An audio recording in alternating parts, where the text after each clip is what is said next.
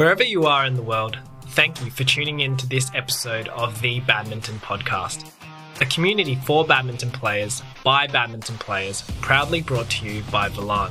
We talk all things badminton and aim to inspire you to be better in your game and in life by celebrating the people and stories of our global badminton community, whether they be past or present professional players, social players, officials or fans. We're your hosts, Jeff and Henry, and we love badminton. From the bottom of our hearts, we'd just like to say thank you to everyone who has listened to, shared, and been part of the podcast. It wouldn't be possible without you all. If you do enjoy our episodes and can spare just a couple of dollars each month, you can really help keep the podcast going by supporting us on Patreon. Just visit www.patreon.com/thebadmintonpodcast. We'll leave the link in the description.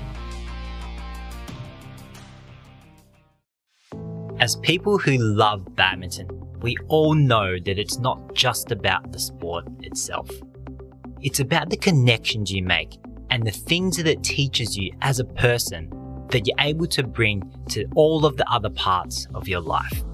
That's why we want to introduce you to the book Mirror of Magico, written by Al Liao, a former Taiwanese national badminton player who is as passionate about badminton as us. For those who love Harry Potter, you'll want to give this one a read, because Al has authored a fantasy story where 3 different characters with varying personalities go on a journey of adventure and learning. And they realize that things don't just happen to you, they happen because of you. And by being yourself and spending time in your dreams, you can conquer the evils and be the best version of yourself. So make sure you check it out. Mirror of Magico, written by Al Liao. You can find it in all leading bookstores, and we'll leave the link in the podcast description.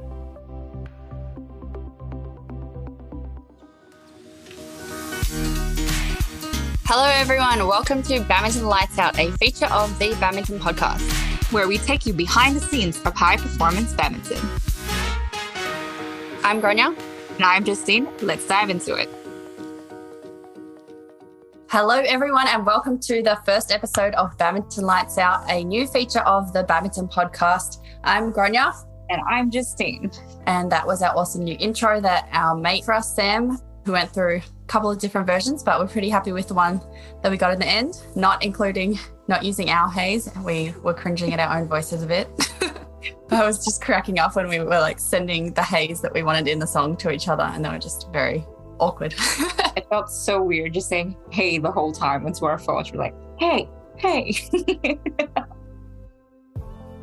We have what we call basic training, and then there's pre-competition training, and then there's peak training, which is during the competition, and then there's a recovery period. Pretty much this shows different intensities in each stage and how we train. It's not always going to be the same. I guess we're going to go dive into more detail, because I think people tend to think that we just train the same thing the whole time throughout the year. Our pre-comp, the sessions will decrease in the volume, as in how many sessions we're doing, but the intensity within them will increase. The focus will be kind of more specific, getting towards game style. So you might add more sparring sessions, more tactical drills, the first 3 points of a rally, and you probably start to cut out a little bit of the technical aspect as well, because it's good to kind of work on your skills all year round, but leading right up to a competition, you don't want to be really trying to do some new trick shot or some new skill that you might not be confident in. Okay, so earlier this week, we recorded an episode with Jeff and Henry from the Badminton Podcast, who you guys will be familiar with listening to. So make sure you listen to that if you haven't listened to it already and are a bit confused about what's going on and why it's our voices coming at you. It will also be on our YouTube channel, where we're going to put the video recordings of these calls, because I'm in Australia, Melbourne, and Justine, where are you? I'm in New Zealand. Yep. But basically, we are now doing our own podcast, talking about whatever badminton topics we feel and just releasing it through the Badminton Podcast, who has gracefully accepted our presence. They might regret it, but we'll see. So today's topic is going to be about how to create a training plan. But before we get into it, Juzzy, how was your week? Little life update. Little life update. My week has been good, actually. I've been able to sleep in recently. Took me about a week or so, but we're good. And yeah, it's been fun. I'm excited to start this podcast. What else? Oh, we just had burgers and that was amazing. Anyway, how was your week? I just had pizza. Ooh. I just had pizza. So we're not the little hangry munchkins that we can be. We're in a good mood for this podcast. My week was good. I'm easing back into training after a few weeks off from the Olympics, as we're both in lockdown in Melbourne and Auckland, respectively. That meant that I tried dyeing my eyebrows yesterday. Oh, yeah. Don't know how I feel about it. Painted my nails today. Haven't cleaned them up much. Just lockdown things, really. I didn't do my eyebrows, so it looks like I have none in the camera. But it is what it is. Lockdown things. All right. So, as part of our series, at the start of our episode, we are going to give you, the listeners, some recommendations on honestly pretty much anything. Because, why not? So, Brania, what is your recommendation for the week?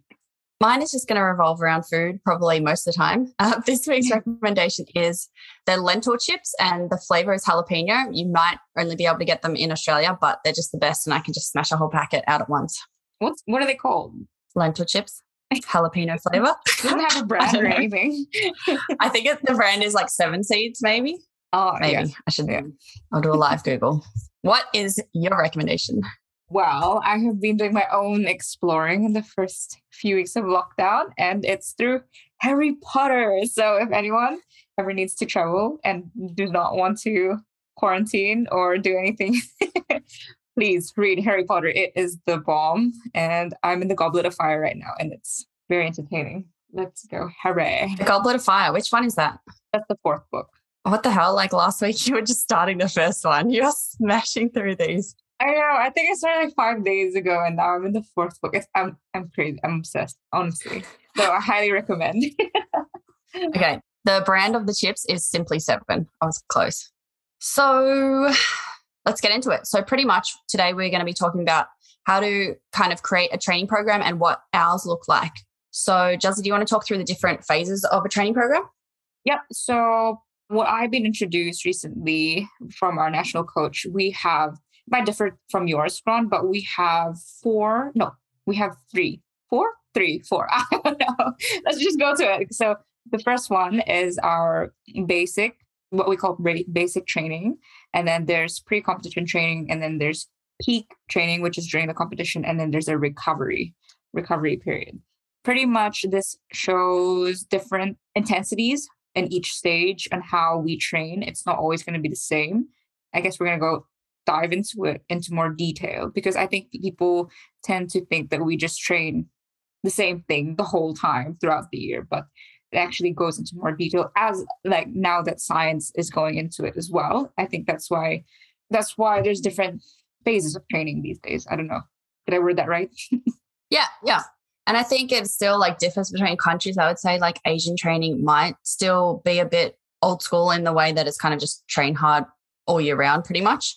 I think European training especially, and our training that has been like more influenced by European and like sports science, that kind of thing, has these kind of phases. I would just add that some people might include preseason. So that's something that I'm kind of currently doing right now, but have previously not really done, just because it's kind of a totally different schedule in these COVID times. Whereas typically, on the world tour, you would have tournaments pretty much all year round. Like the max you would get is maybe like 4 or 5 weeks break. And it's hard to fit in kind of 3 different phases of training in 5 weeks when there's not much like point to doing one thing for a week when you don't have time to kind of adapt over the multiple weeks. So should we just start at the preseason phase, even though it might not be something you do exactly? Yeah, sure. Yeah, and I think it's important. Yeah, like you said before, there's different peak seasons. So maybe we should explain also what a peak is. Okay, so peak is pretty much when you think would be your most important tournament is, or when your most important period would be. So everything in this training will be based off the peak, and the planning pretty much starts backwards from that date, right? So the first preseason, let's go. You explain what you do in your preseason, because I don't have a preseason. I think it goes, my basic is pretty much your preseason. Yeah. So as I said, this is kind of the first proper preseason that I'm doing, which is pretty much the opposite kind of ratio to what we would do more pre-competition. So what I mean by that is pretty much I'm doing more gym and fitness training and a bit less on court. So as we go through these phases, you'll see how that the kind of number of sessions all the time in each of those changes as we progress closer towards that peak. So for example, my week right now, it has 3 cardio sessions. So they're done a bit differently. Like there's kind of a HIIT circuit, there's a long interval bike session, and then like a shorter interval bike session. I also have 2 weight sessions as well. So that's 5 sessions total for like the fitness. And then I'm only doing 5 on court, which is like less than what I would usually do. So pretty much I'm in this phase for about 3 weeks, and then it's going to switch over a little bit. So how many weeks you spend in it would depend on how you're working backwards from that peak and what time you have to work with.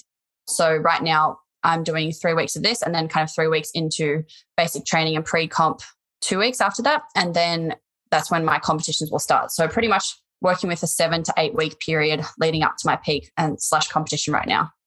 Yeah, sounds good. And it's probably perfect timing since you're in lockdown and you can't get as much on court, right? Or like a lot of your sparring people. Oh no, actually, you're pretty lucky because the Australian national team can train.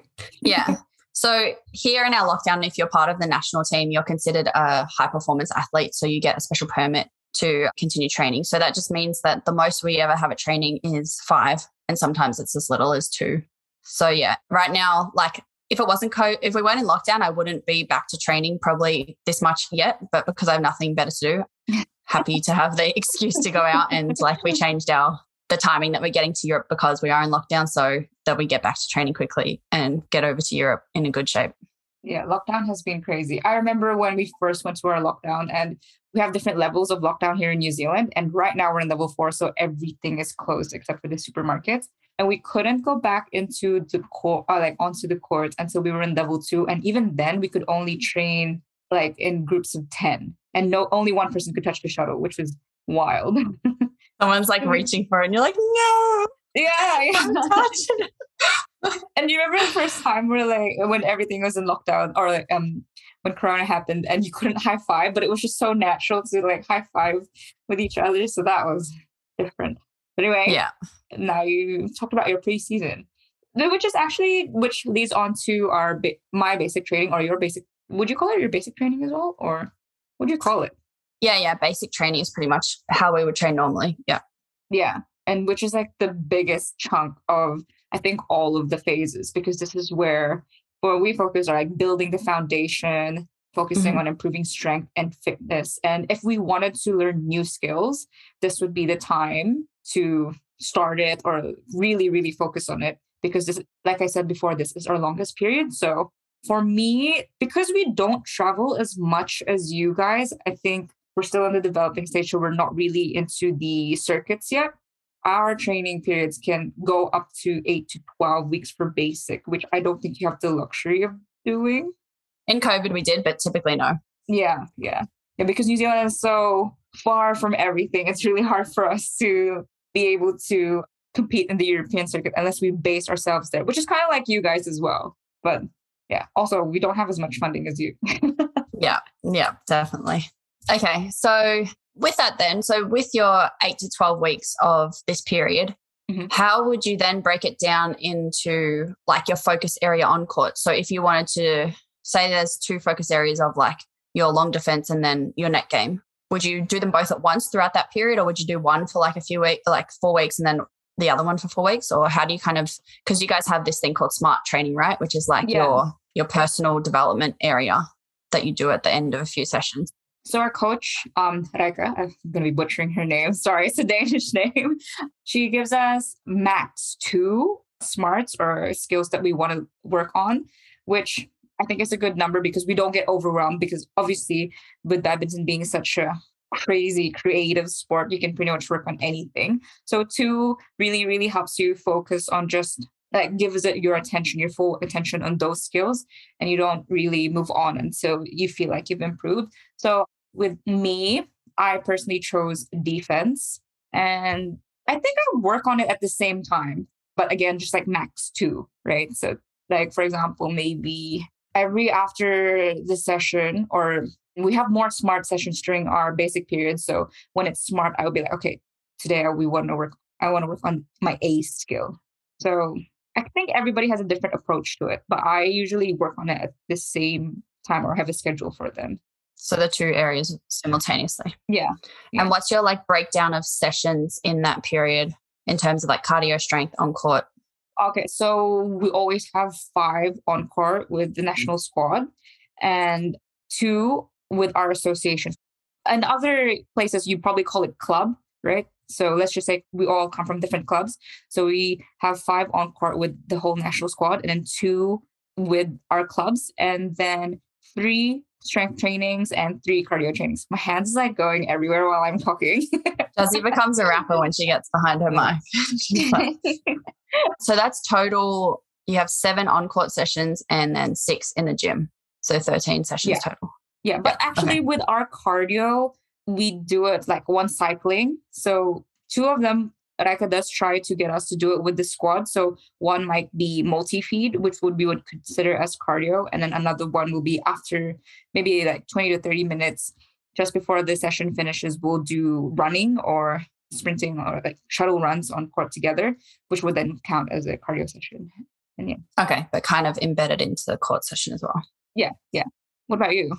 So mine is pretty similar. We don't have a national team anymore in Australia. So now I have 3 sessions a week with our state team, which is, some of the national players are within that, but then there are other players as well. And then I would do about 5 additional sessions. So those are kind of self-organized within our group or with a private coach. I try to do at least 2 sparring and 2 one-on-one private sessions with the coach. So for me, private sessions are super important. That's how I feel like I've kind of caught up to other players, is by getting that one-on-one detail, especially with my technique, because I still am kind of unco, I guess, not naturally skilled with the racket. I think I'm athletic, but not like that natural with the racket. So, yep. And then as it ramps up my on-court, then I will go down to 1 cardio and 2 strength. Sometimes I'll do 2 cardio, but depending on like how fatigued I am from court, that the first thing I drop out will be cardio, but I always maintain at least 2 strength. Yeah, now that you mention it, for this period of our training, we do prioritize more of our off-court. So if we were feeling tired, we would drop an on-court session instead of... Oh, okay. So yours is a bit opposite. Yeah, we're a bit opposite because we're so injury prone, I swear. Like people don't realize how important strength and conditioning is. I think you've been good. You have a really good foundation, but I think like the majority of the players around the world don't really understand how important strength and conditioning is.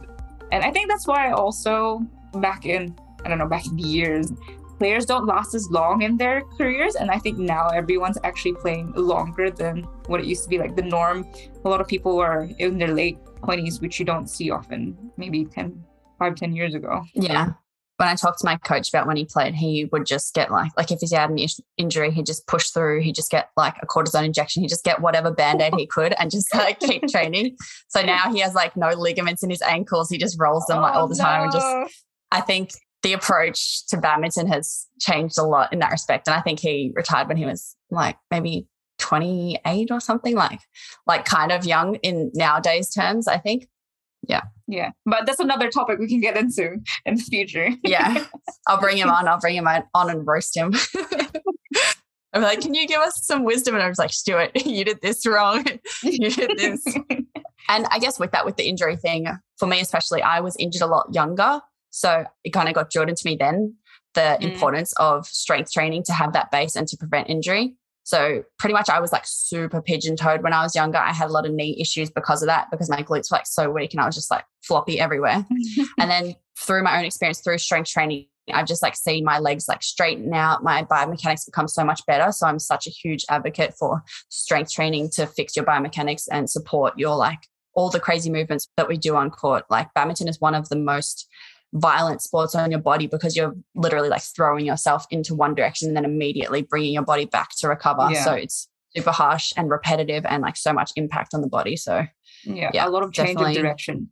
I don't think people realize how intense badminton is through our limbs, because it's not like running where we're constantly in one direction. We're always pushing, pretty much doing mini sprints in different directions. So really powerful. Yeah.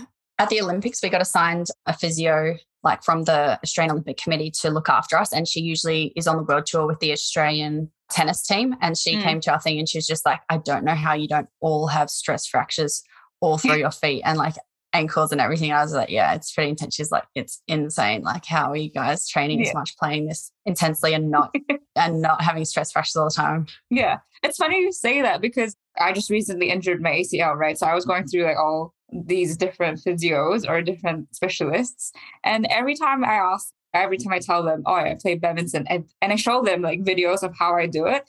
And it's probably like the first rally they've ever seen of badminton because in New Zealand, badminton is not that big. And like, one of them was like, oh my goodness, you guys are ninjas. You guys are jumping everywhere. I was like, yeah, it's pretty intense, I guess. And you're just like, keep me together in one piece. Yeah. You're just like, keep me in one piece. How do I not break myself, please? Yeah. But what about for you? How long would these usually go for? Like, would your preseason go into your basic training or would you count that as different? It would be an obvious transition from when my court sessions ramped up. I mean, you kind of want to do it gradually as well so that it's not like 5 on-court sessions to 8 or 9. You want to, try and add one week or sometimes even extend the length of a session. So doing 3 hours instead of 2 hours to kind of ramp up gradually, because that's with all these injuries that we've been through, the huge thing that physios always talk about is that training load, and especially like tendons. That's a huge one for tendons. So if you have, like plantar fasciitis, Achilles issues, knee issues, it's when you go from a certain load and you just jump up really suddenly that your body can't adapt. So I've actually gotten really good at like tracking out in an Excel spreadsheet and kind of, adding in my sessions and just kind of monitoring the load management as well. Yeah. Yeah.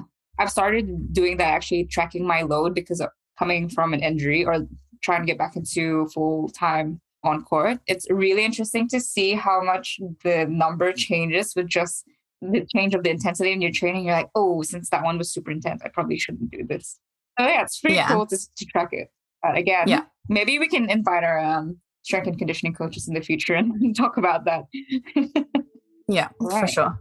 And then I guess with basic training, it can, like you said, yours lasts 8 to 12 weeks, but like the one that I have coming up is probably only going to be 3 weeks before I'm into pre-comp, just because that's the period we're working with. So it can be huge variation. It really just depends on the time frame that you have. And I guess we'll just say that if you're not a like super high level athlete and you're doing badminton training, just make all these kind of relative to yours. So, if the most you can train is like 5 times a week, then that will be kind of your basic training, your big part. And then in your preseason, it might be down to 2 sessions a week on court, and you might do 3 gym. So just make it relative to whatever works with your schedule. And what after pre-comp. So would you want to talk about your pre-comp first? Pre-comp, let's go. What does your pre-comp look like? So pretty much our pre-comp, so the sessions will decrease in the volume, as in like how many sessions we're doing, but the intensity within them will increase. So things will start getting less. So like the drills will be not as long, shorter, and more intense. The focus will be kind of more specific, getting towards game style. So you might add more sparring sessions, more tactical drills, like, the first 3 points of a rally, that kind of thing. And you probably start to cut out like a little bit of the technical aspect as well, because it's good to kind of work on your skills all year round, but leading right up to a competition, you don't want to be really trying to do some new trick shot or some new skill that you might not be confident in. Maybe there's something just, this sounds like a good idea. Poor execution. So yeah, I guess that's the important bit of basic, right? You try and really drill and focus on mastering that as much as you can before you get into these stages. Trick shot. Mastering that trick shot. That's all basic is. It's just 8 sessions of trick shots. Wait, are you talking about my training? Because that's what okay. That's what I've been doing for like 8 straight weeks. Nothing else. Yeah. Now, just a quick word from our sponsors. The Badminton Podcast is brought to you by Volant. Volant was first born out of our frustration with the confusing, bright, and unsightly clothes and equipment that we saw in the badminton world. But now, it's so much more than that. Our mission is to accelerate the growth of badminton by providing players with products that enhance their love for the sport. All in all, it's high quality gear that makes you look and feel great on and off the court. So make sure you check us out at vellantbadminton.com and follow us on our socials at vellantbadminton. Yeah, pre-comp. Same again. Same with us, I think. We have like the same training times, except we have higher intensity on court. And off-court trainings, it is still the same, I think, but just shorter lengths and shorter periods and shorter reps, smaller reps. Yeah. Sets. So the thought process is pretty much that you're trying to reduce the load on your body so that your body's getting more time to recover so that you're in better shape or feeling fresh for when your competition comes around, pretty much. Yeah, the goal is to feel fresh when you're in competition.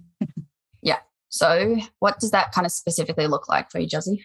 For me, it would look like same, I think, 5 times on court with national training and again 2 with club.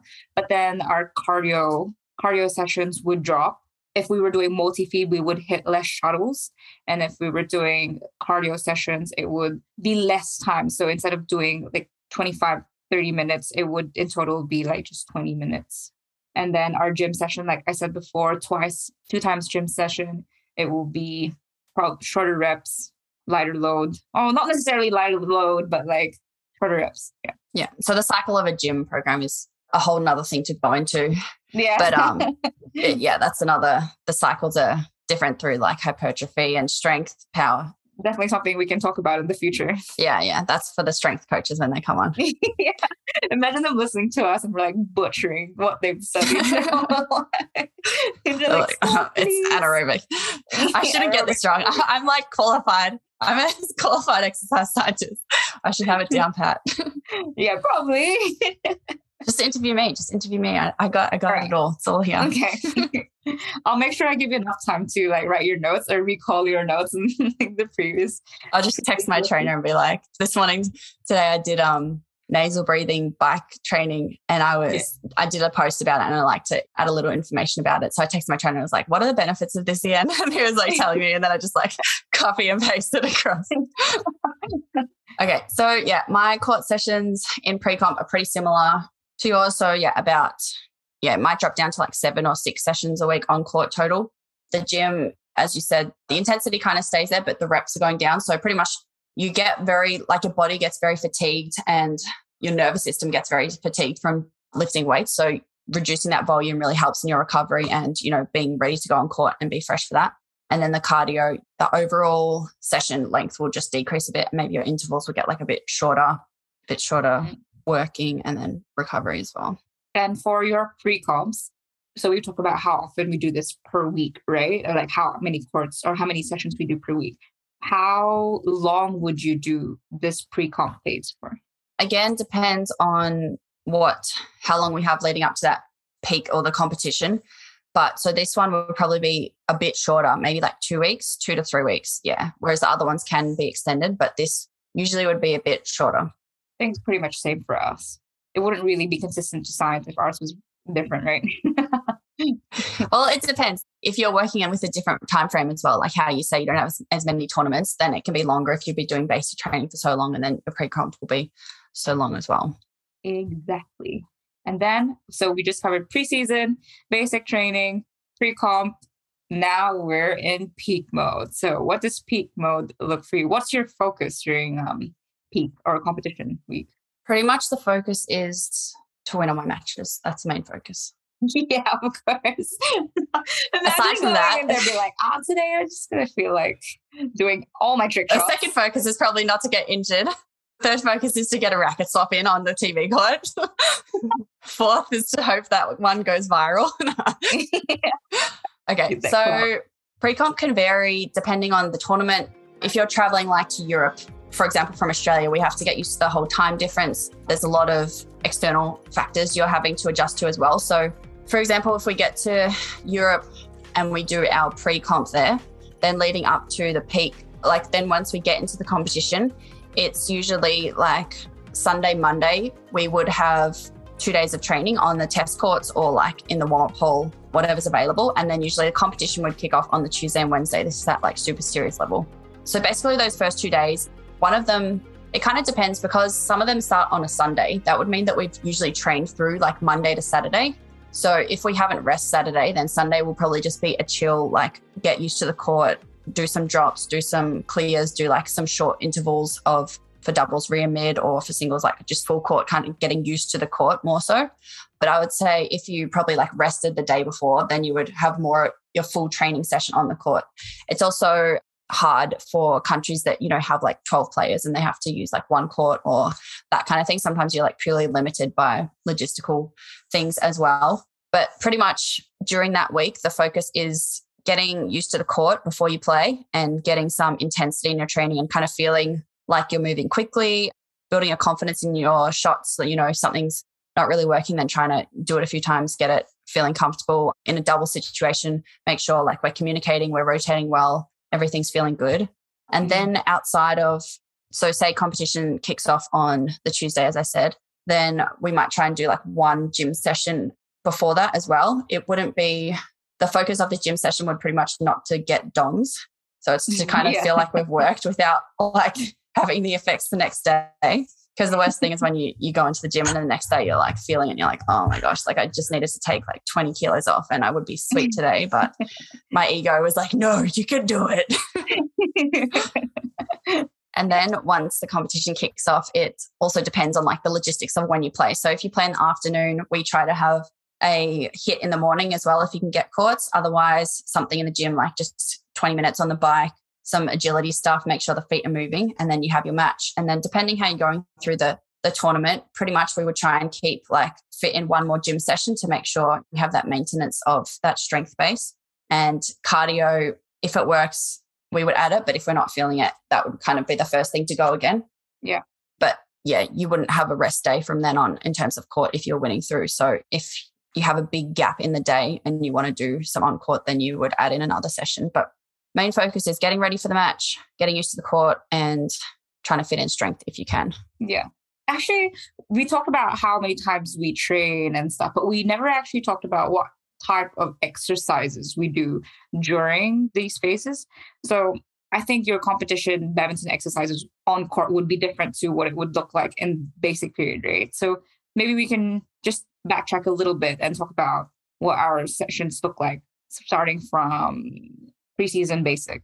So preseason longer drills, like there's still that whole thing about Asian training, European training, but I think they're starting to merge a little bit more. I think the Europeans are starting to adapt a bit more of the Asian training within their sessions. So they're adding some longer things in as well. And yeah, I don't know if the Asians are doing any of this like 1 minute stuff, but so pretty much like the other day, I had a 10-minute defense drill. So I was just doing 10 minutes, like 2v1 half court defense for 5 minutes and then change to the other side another 5 minutes. So the drills are a lot longer. They're more general, kind of less specific. They can be like points focused to add that incentive or that kind of thing. We do more like footwork, speed ladder, the kind of the physical training that's kind of on court that I don't do in the gym. We add that. We still add that. The multi-shuttle and all of that will be longer. You'll be working for maybe like 40 minutes as opposed to getting towards basic training pre-comp where you might do like 20, 30 intense. Yeah. And then the matches, I guess you might rotate like through different partners a bit more. So it's less structured in that way. I was just going to say that I think in our basic period as well, it's not often we train with our partners and we always get like mixed around and just pretty much longer periods of exercises, like you said.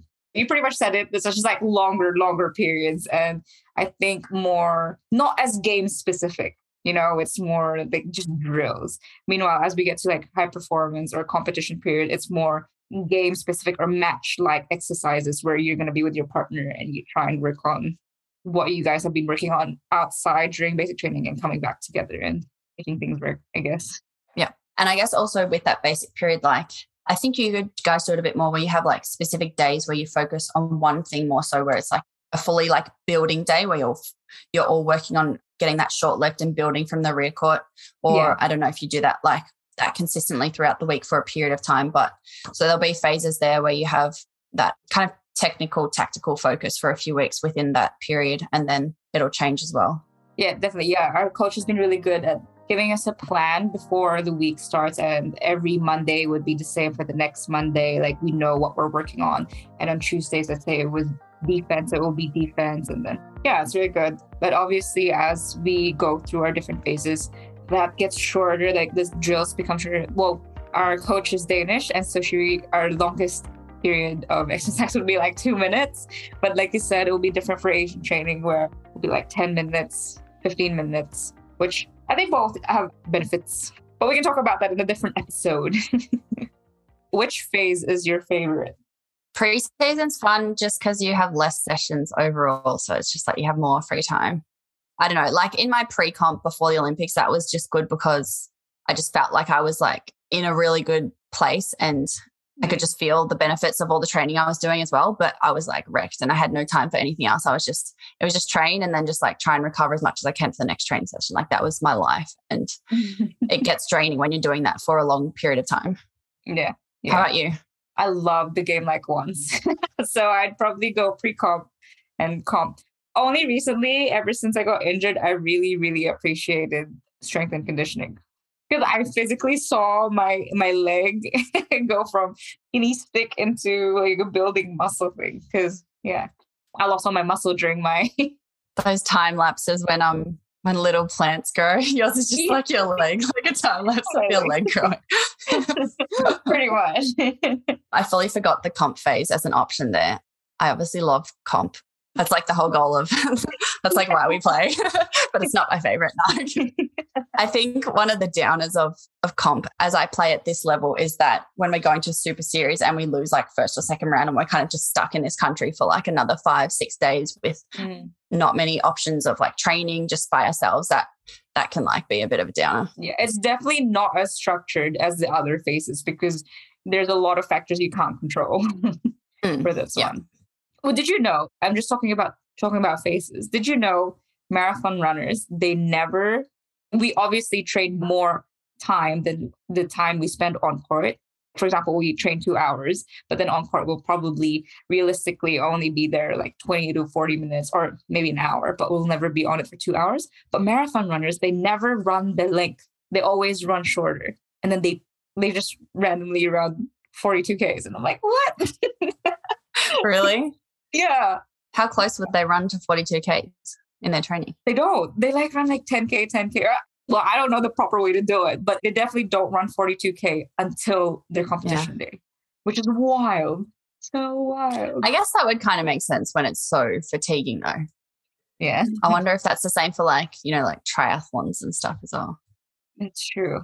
Can you imagine ultra marathon runners where they do multiple ones and like, they're cooked, man. They are insane.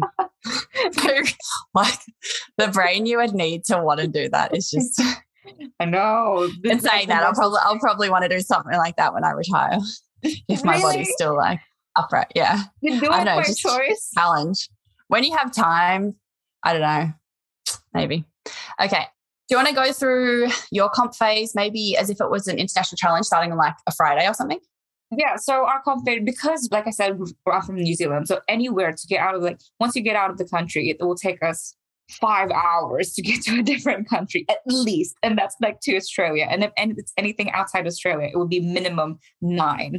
So when we really try and focus on having that high intensity prior to when we travel, so because we know we're not going to be able to travel. And I don't think people realize how draining it is to be on a plane for 9 hours and you can't move your feet and stuff. So when we arrive, we will probably consider it like almost like a rest day. And so when we arrive, we would just, move our legs, make sure we're cycling, getting through, making sure that our blood's flowing because you're cramped up in like a small space for a long time. So it affects your muscles. So we would train intense on the last week to our competition.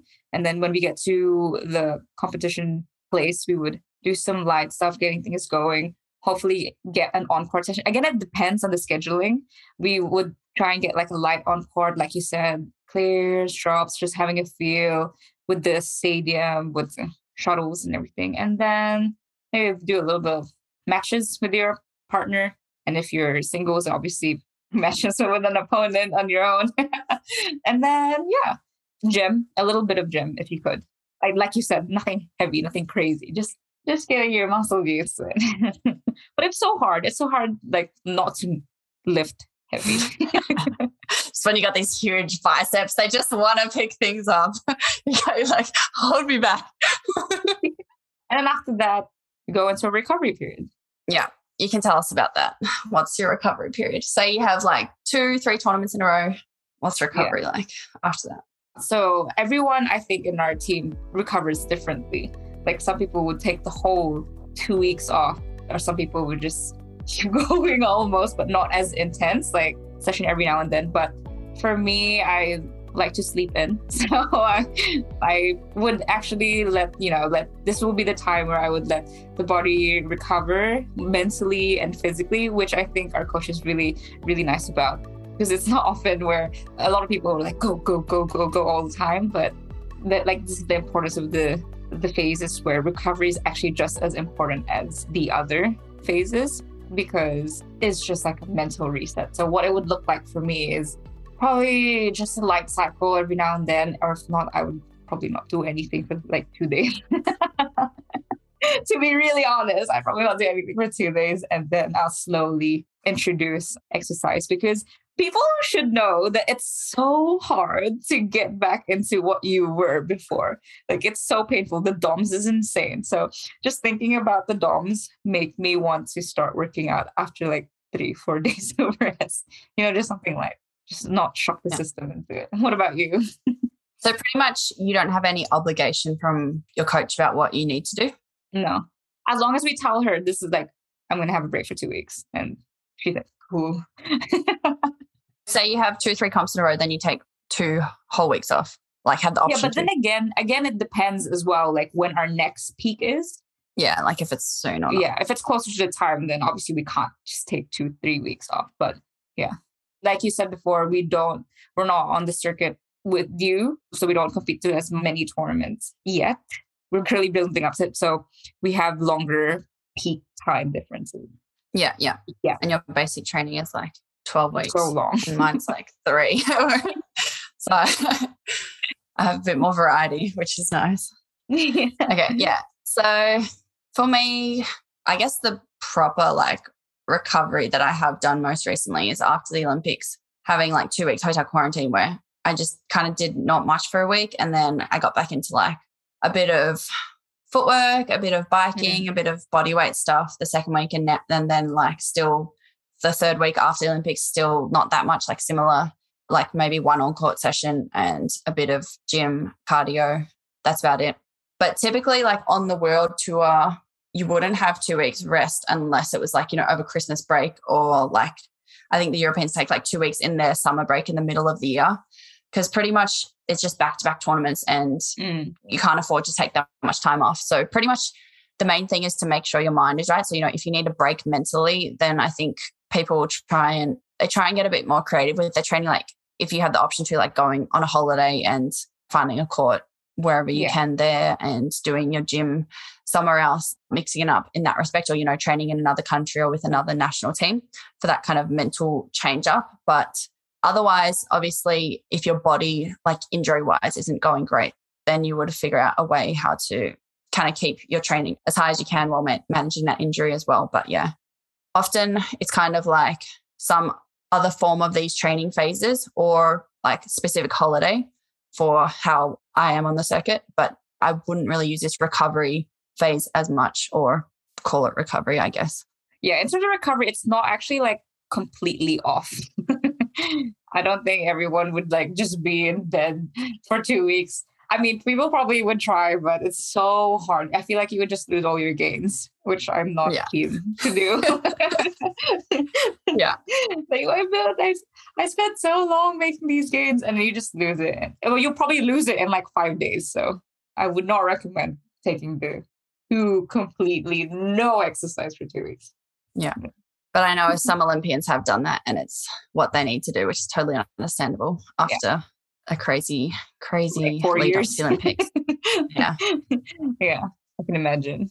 I think the final thing I might mention is that when it is a full year of tournaments, such as like 2019, which was meant to be the Olympic qualification year, on the World Tour, it's pretty much you're playing as many tournaments as you can as that fit into your schedule and, you know, your goals. And for us, that was about 26 tournaments. So we're away at least like half the year traveling, like pretty much one tournament lasts a week in one country and then you're off to another country. Some of them are back to back, like people were playing 8 tournaments in a row, like ridiculous schedule. And with that, it's a really fine balance of fitting your training in while trying to win your matches, because you don't have that time to increase your training load so high. So you have to figure out the way to kind of maintain it so that over those 8 weeks, you're not detraining, like you're not missing your strength, you're not missing too much cardio, and so that you're still hitting those areas so that you're trying to maintain as much as possible. So the reason we have that like pre-season or the basic training is to build up your peak. So you're at a high level so that when you do, if you do have these kind of back-to-back tournaments, you're most likely decreasing, right? Just because of the schedule and everything, but that you're decreasing at a slower rate and that you start from a higher peak. That's another thing to kind of note if you're on the circuit. It's like you make your worst better, pretty much. Yeah. Mm-hmm. All right. We've pretty much covered all of the phases. So we did your preseason, the basic training, normal training, and then high performance, pre-competition phase, competition phase, and then recovery. Mm-hmm. We're going to wrap this up. Yeah. We discussed that we would give the listeners a task or a challenge. We didn't discuss what that was going to be today, but making it up right now, the task is going to be... Wait, give us like 5 minutes. No. We got break. This podcast is brought to you by Leaning. You're welcome. Brought to you by your necks. Okay. How about we just say that you guys need to pick like, it's so hard with COVID. I was going to say like your main tournament that's coming up, right? And then try and structure your weeks back from them. Or they could always like go backwards and just do a simulation in their head or on their computer. Be like, this is where you competed. What could you have done to change it so that you can do it in the future? Yeah, that doesn't get our hopes up about cancelled tournaments. Okay, simulation. Get the VR headset on. Go back to 2013 World Juniors in Thailand. Yeah. Okay. Alternatively, one other task that you can do is have, like, if this is kind of sparked something in your head and you're like, oh, like I kind of want to address this and like try and change something in my own training, maybe try and organize a meeting with your coach or your parents if they're involved, you know, try and get your team around and just be like, okay, is there a way that we can plan this better? Or I'd like to try structuring it a bit differently, and just kind of, have some conversations to get the people in your team involved and on the same page. Good one. All righty, guys.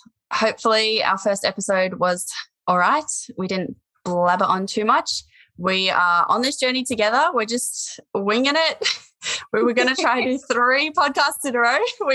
We went back down, brought our heads back down, and we just were aiming for 1 at a time. We were shooting way too high. And also, like, based on this recording, we definitely have to like write out our outro or something. All right, guys. And if you have any topic ideas that you would like us to cover, you can write them into the Badminton Podcast Instagram or our YouTube channel, Badminton Lights Out, as well in the comments section. Let us know what you would like us to discuss. Don't forget to like and subscribe. Bye. Bye.